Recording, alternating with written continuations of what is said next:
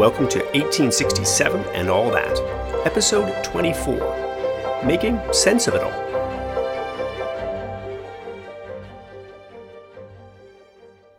This is it, Episode 24, the final episode of Season 1.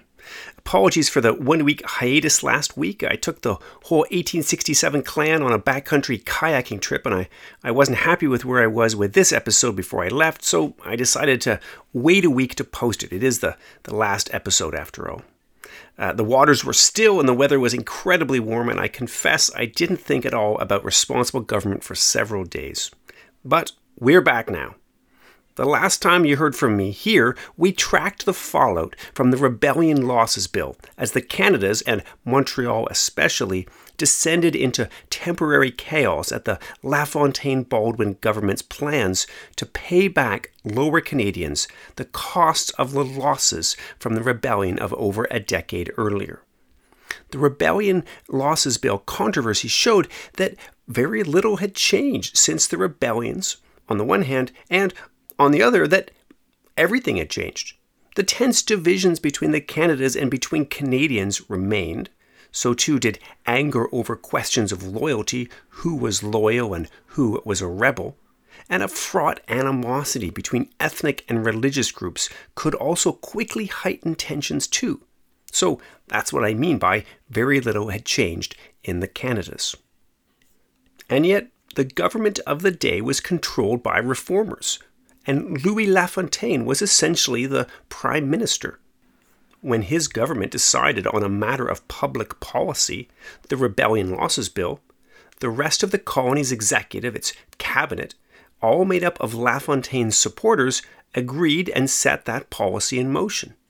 The government controlled a majority in the Assembly, and they pushed through the bill. And what's more, the British-appointed governor, Lord Elgin, allowed it all to happen. He didn't interfere. Even in the midst of incredible pressure to go against the democratically elected government of the day, even under violent threat to his own life, Elgin stood firm.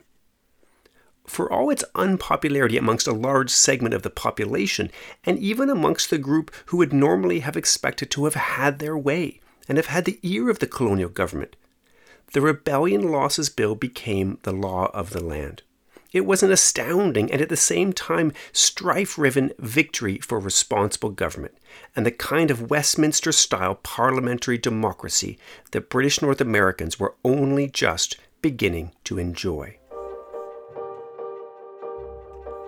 This week, we try to make sense of what just happened.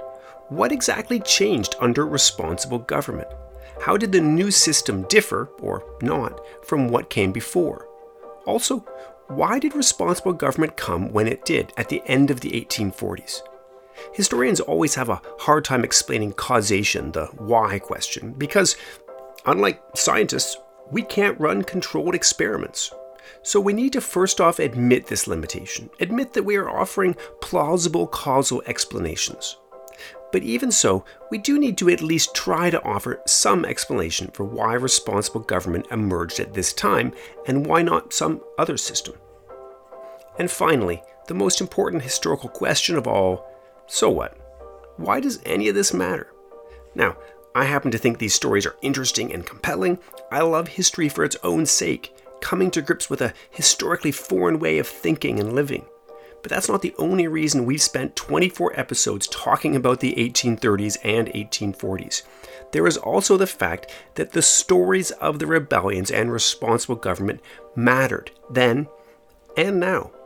The political system that won out at the end of the 1840s is, by and large, the same political system still used in Canada today.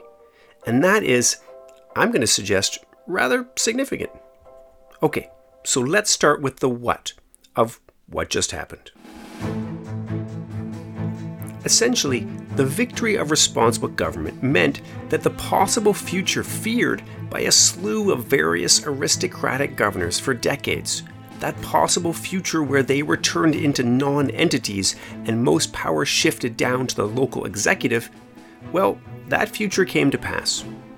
It didn't happen overnight. In fact, Over the next several decades, various lieutenant governors and governors general would continue to wield what Elgin called a moral influence on domestic matters. On some issues, for a short time on policy toward indigenous peoples until 1860, for example, and then much longer on questions of foreign policy and international trade, the British government wielded a great deal of power over Canadian interests, and so the governors remained important. Yet, on issue after issue in the 1850s and beyond, the real power of government in British North America descended to Canadians, to the Assembly, but really to the executive, and the figure who led the cabinet and who was coming to be seen as the primary minister, the Prime Minister. Now, even before the late 1840s, even before responsible government, the British policy had been for the appointed governor to attempt to govern in accordance with what the colonial public wanted. This meant that even before the official concession to responsible government, local assemblies had already wielded a great deal of influence. When you read some historical accounts of this era, it's easy to come away with the idea that British North Americans were living under an authoritarian style of government like Mao's China or Putin's Russia. This clearly wasn't the case, even if, in comparison to our current standards, the idea of what liberties British North Americans enjoyed were limited, and even if British North Americans didn't share 21st century egalitarian ideas of human rights. Yet, in its own era, British North Americans lived under one of the most liberal regimes in the world.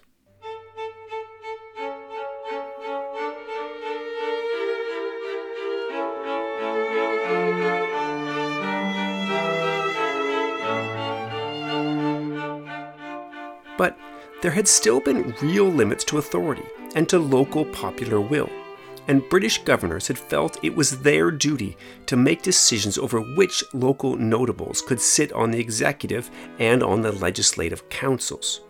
They still took it upon themselves to speak for the broader conception of the public. The victory of responsible government radically changed that.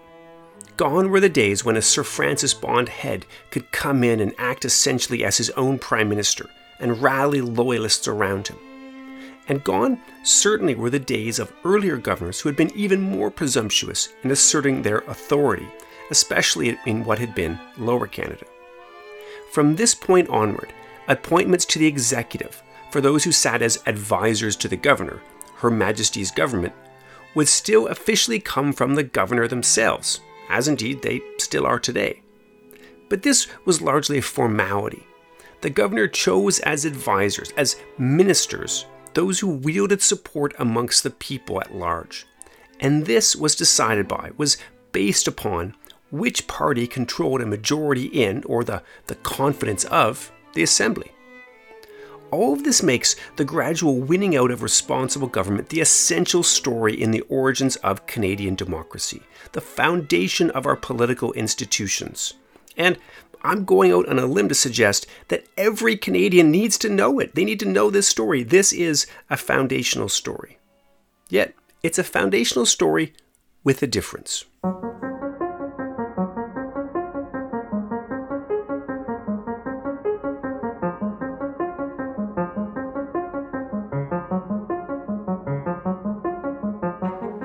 Unlike every other country in the Americas, Canada's founding story is not one of revolution, but of loyalty.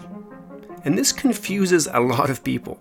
Responsible government gave to British North Americans local autonomy. It was a victory for local democracy. But Joseph Howe and Robert Baldwin and Louis LaFontaine were not Republicans. They didn't want to separate from Britain. In fact, they consistently argued that responsible government would make British North Americans even more loyal.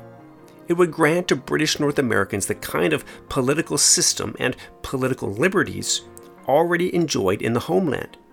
In fact, in reality, it did more than this, because the property qualifications about who could vote actually opened up voting rights to many more people living in British North America than in Britain itself.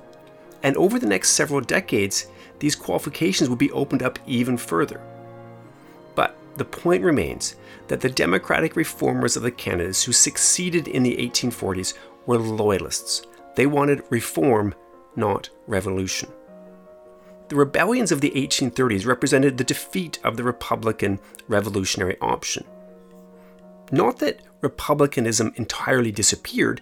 In fact, many would continue to be inspired by the vote for everything, including the dog catcher model of government of the United States. And as we saw, even disaffected Tories wanted to be annexed to the United States in 1849. And in the 1850s, the Canadas would institute an elective upper house. But the winning side in the 1840s, the side which solidified Canada's founding political culture, chose a reform of continuity. They chose to adopt the British-style Westminster system and to apply it to British North America. This meant that Canada's early democratic founding ended up not breaking with its colonial past. With responsible government, Canada opted to continue in its connection to a history of parliamentary government whose roots went all the way back to the Middle Ages, to the Magna Carta of 1215, which had limited royal authority, to the medieval founding of the House of Commons in the 1380s, to the Glorious Revolution of 1688 and the struggles for parliamentary supremacy. In the 19th century, the style of history which rapturously told of the creation of these political institutions was described and often dismissed as Whig history. Yet, for all its oversimplification, this Whig history of parliamentary institutions reflected a kind of truth, a legacy of continuity that people in the 19th century created and celebrated. And British North Americans embraced this tradition. In other words, what makes Canada's story of democratic origins different from other countries in the Americas is that Canada chose to retain its colonial links, to maintain the importance of this earlier history. And so when I teach, for example, about Canada's political system in my own university courses, I always include a lecture that is essentially about this British constitutional history. And I title the lecture, Why Some British History is Also Canadian History. Because it is.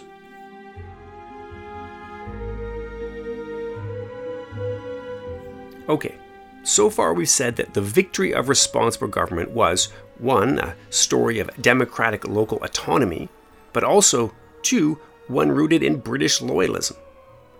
The other key element of responsible government is the fact that it was party government.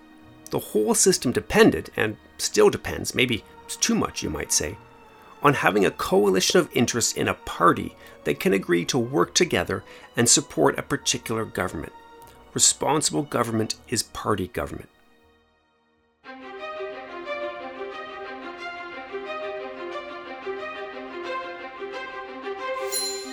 All through the 1840s, governors across British North America bent over backwards to offer positions on their executives to reformers. But the governors kept insisting on offering only some positions, not all. They asserted that government and the crown should represent the interests of all subjects. It wasn't fair to invite into the government only those who belonged to any one faction. And the use of the word faction here conveyed the derogatory meanings attached to the idea of political parties at the time. And yet, all through the 1840s, these older ideas of parties as factions were coming under assault, as reformers like Howe in Nova Scotia refused to sit on the executive with Tories. Factions became more and more solid. While the idea of the self-sustaining independent legislator would continue to be held in high esteem, the naturalness of parties themselves came more and more to be accepted, and this is what made responsible government work. Parties wanted to control government, and they wanted to control patronage. They wanted to bestow the benefits of governing on their own supporters. Now, this came in more and less crass varieties, from those who just wanted to cement ties and loyalty to sustain power, to those who made public interested statements about the need for state resources to be shared more equally. And it was impossible, or almost impossible, to differentiate between the high-minded and the self-serving. Patronage and party politics became a way for the system to work. As I said, responsible government was party government.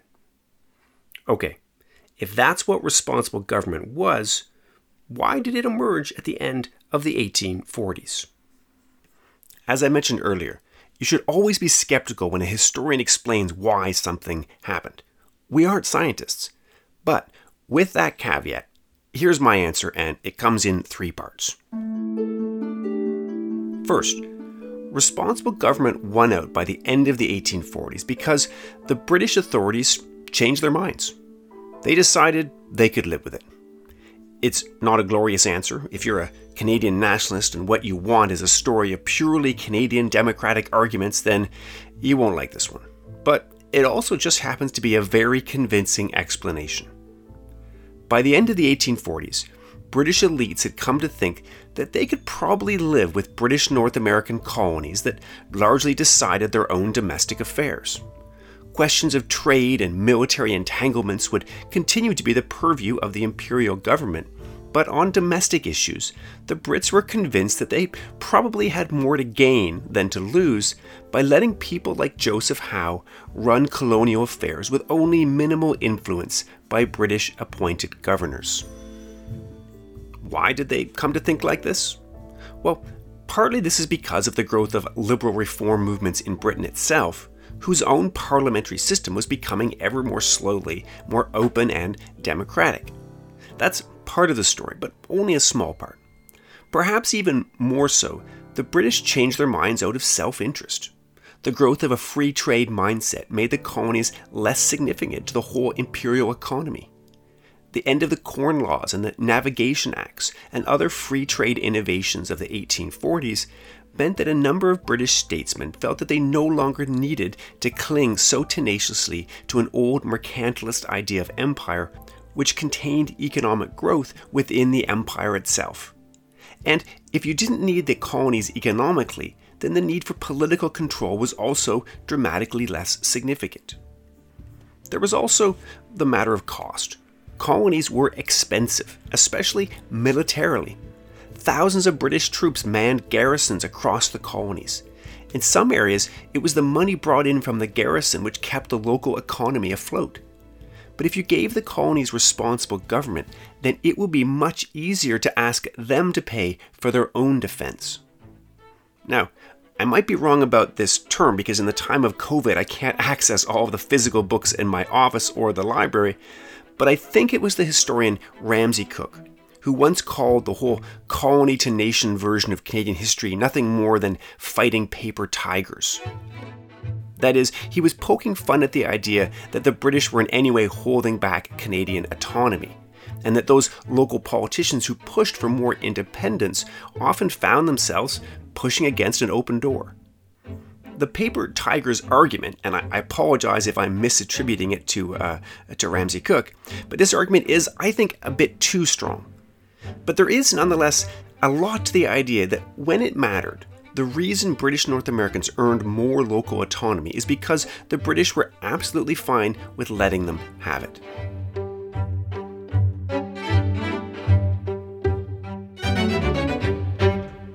Second, though, in the answer of why responsible government, is an answer which qualifies my first point. The British were amenable to giving way to local reformers on responsible government, I suggest, because the rebellions of 1837 and 1838 had been defeated.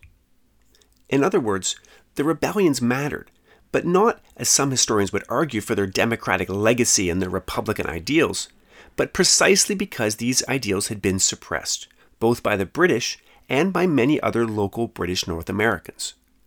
It's hard to imagine a British cabinet giving way to demands from Louis-Joseph Papineau or William Lyon Mackenzie if they had asked for responsible government in the separate colonies of Lower Canada and Upper Canada. London would not have believed the professions of loyalty that these men would have needed to mouth. But precisely because these men had instigated political movements for revolution that failed, precisely because in that failure the two Canadas had been united into a single colony that was, to the British, much safer, this made the demands for responsible government ultimately safer too. The United Province restrained the power of French Catholic Lower Canadians, tying them to coalitions with other British Canadians, and limiting their numerical power in the new United Assembly. As calls for responsible government became more insistent over the course of the 1840s, the position to give way, to concede to responsible government, seemed less risky. Papineau may have returned, but he was partly discredited. William Lyon Mackenzie didn't even return until the Rebellion Losses Bill controversy was underway and after responsible government had been allowed. The kind of political figures who rose to prominence in the 1840s spoke a different language, one of British parliamentary supremacy. They couched their arguments in the language of loyalty and looked back to British history for the origins of their political arguments. And what's more, they did so in a united province where each of the Canadas had equal representation in the Assembly. The time when a Papineau could entirely dominate the Assembly was gone.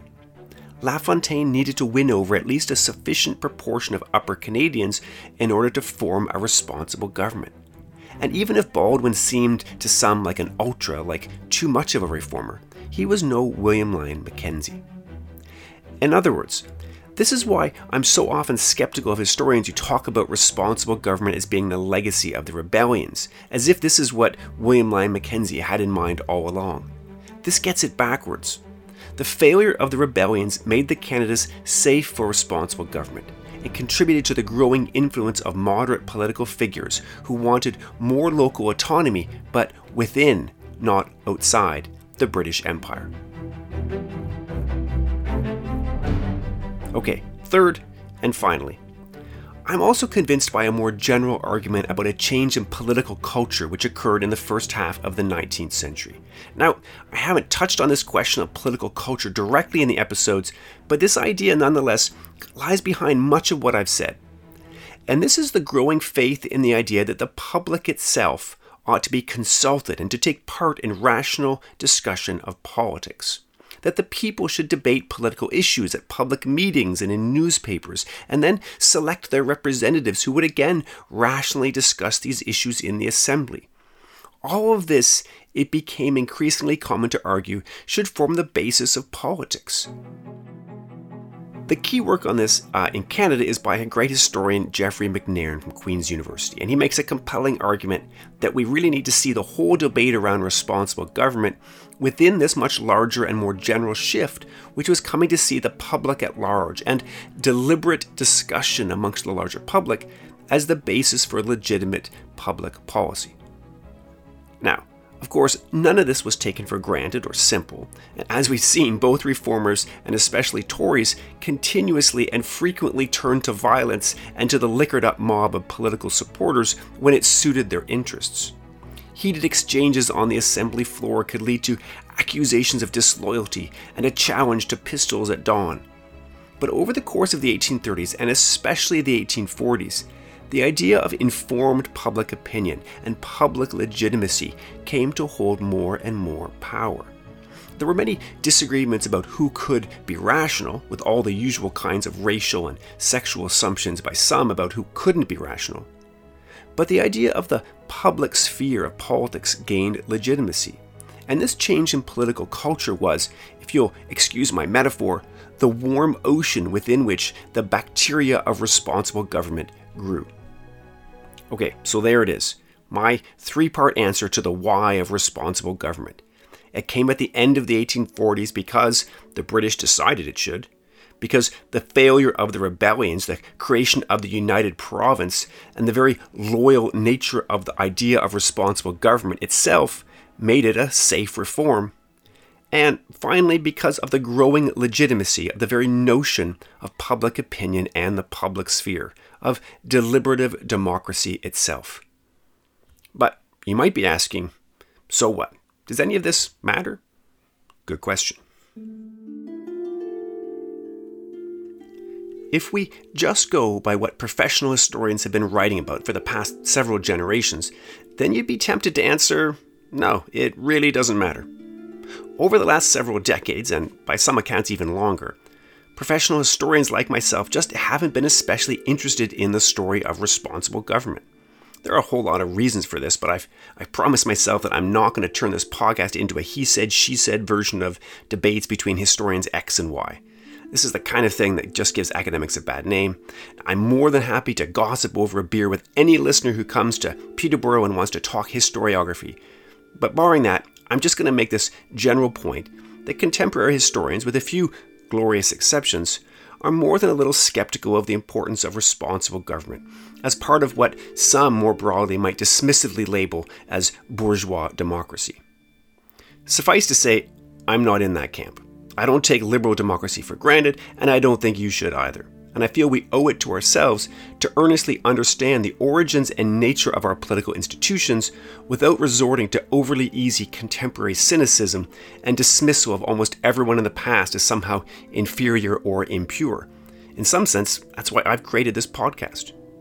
So, with that little preemptive strike out of the way, here is Dummett's answer for why any of this matters.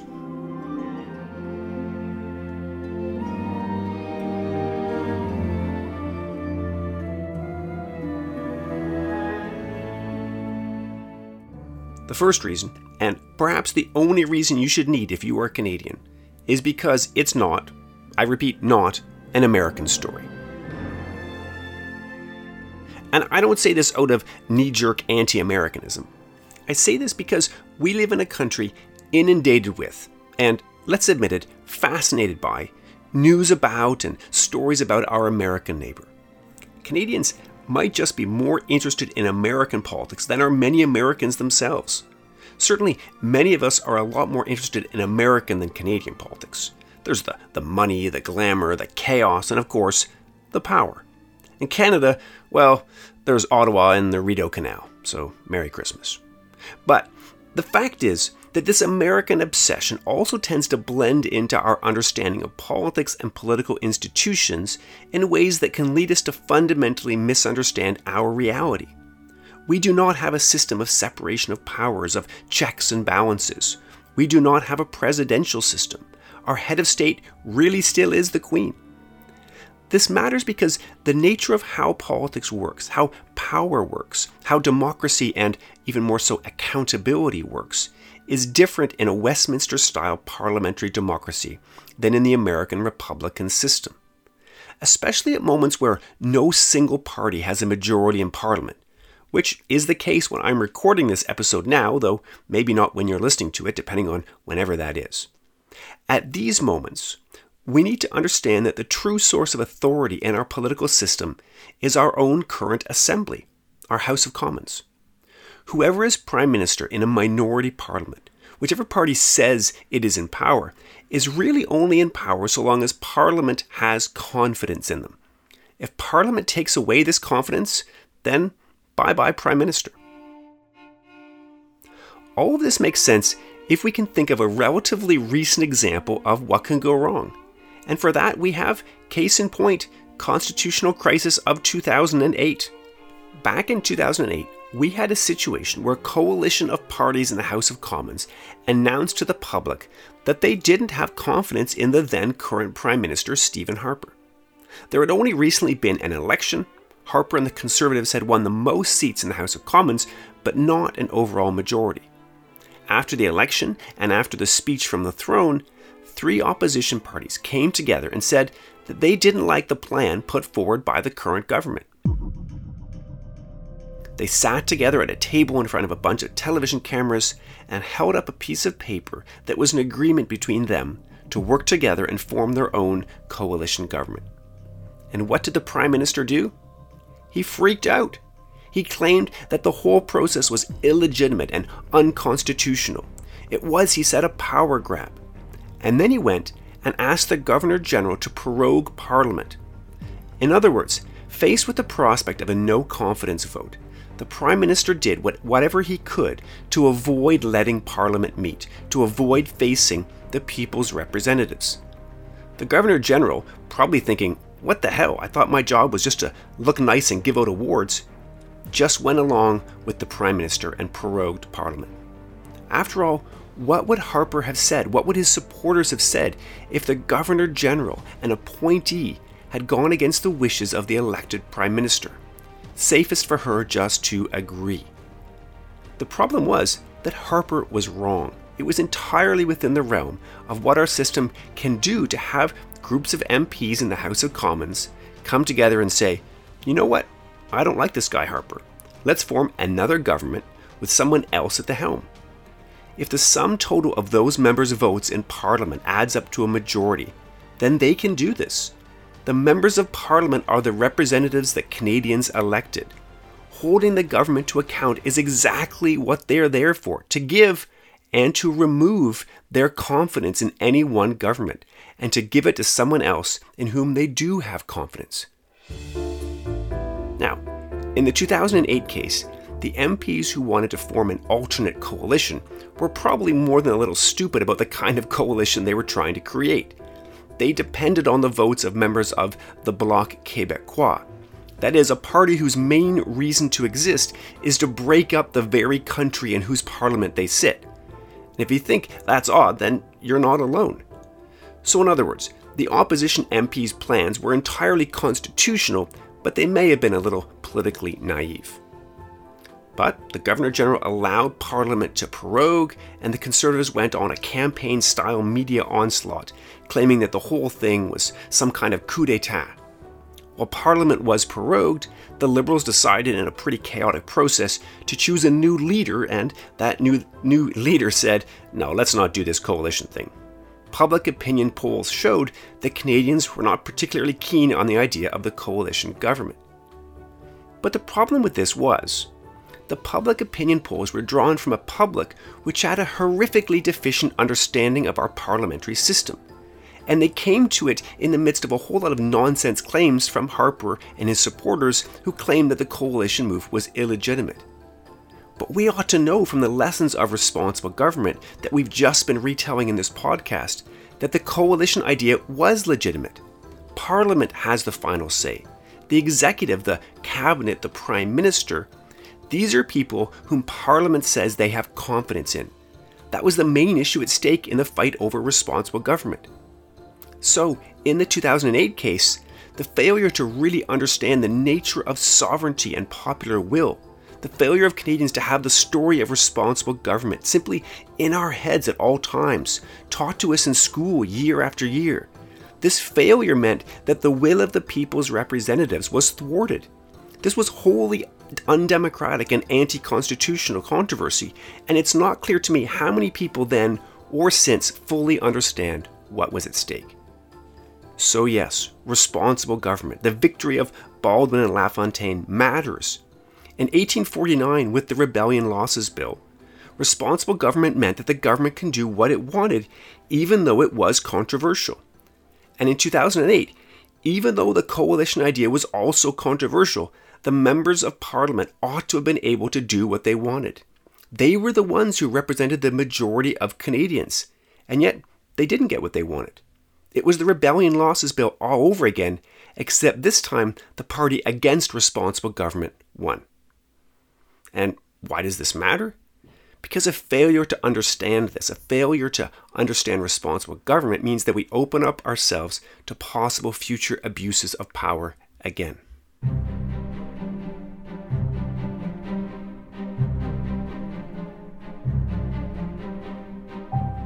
Okay, if this all seems a bit too contemporary, interesting but not historical, let me also get back to the past and talk about the significance of responsible government in its own day and its legacy in the following decades.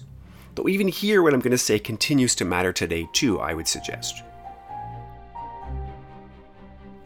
The responsible government story matters because it also helps us to understand what is going to happen in the 1860s when various colonies of British North America come together to create the Dominion of Canada. This is the story of Confederation that we're going to cover in Season 2, and it is, in its own right, a fascinating and complicated story. But one of the complaints that people often make about Confederation, about Canada's founding, is that it isn't dramatic. It wasn't based on grand principles and democratic aspirations. The Americans have that stirring Declaration of Independence with its bold, "We hold these truths to be self-evident, that all men are created equal, that they are endowed by their Creator with certain unalienable rights, that among these are the right to life, liberty, and the pursuit of happiness." How can you not love this? It's inspirational. But Canada, what does it have? Well, we have peace, order, and good government, and sections 91 and 92 outlining divisions of powers between the feds and the provinces. Pretty boring, right? This is all, many have said, just pragmatic stuff. Get it done, let's make a deal. Yet, this story misses the point that Confederation is only part of the story of Canadian origins. Here, I side with the great popular historian Christopher Moore, who argues that the reason the British North American Act could seem so boring, could in many ways be so boring, is because the stirring foundational moments of British North American democracy had already happened, and they happened in the late 1840s with responsible government. Now, the responsible government story didn't end up in revolution, quite the opposite. And so if you're looking for a blood and guts origin story, if that's the only thing that is going to make you happy, then you're right, Canada doesn't have it. But if what you want is a moving story of democratic origins, of the founding of our political institutions, which gave British North Americans control over their own destiny, then this is it. Of course, there are omissions. Not everyone could vote, and there were, to our minds, pretty disgusting assumptions based on race and sex about who could and who could not be a responsible subject and political actor. But this is the case with every single country in the world. If you're looking for purity, don't look to the past. In fact, don't look to human nature either, for that matter. Yet, it mattered that the people who gathered in the 1860s to create the country of Canada had all been around to witness the victory of responsible government.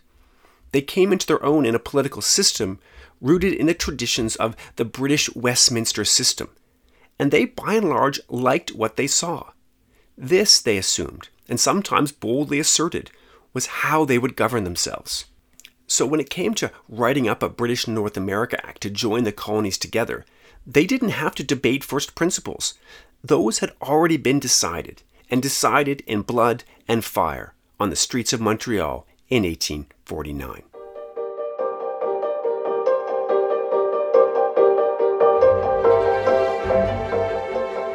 Okay, that's it. I could go on. I could talk about how responsible government is linked to the kinds of party system we find in Canada, the big tent brokerage parties, and probably a lot of other matters as well. But you get the point. We all ought to know the story of the rebellions and responsible government. It matters.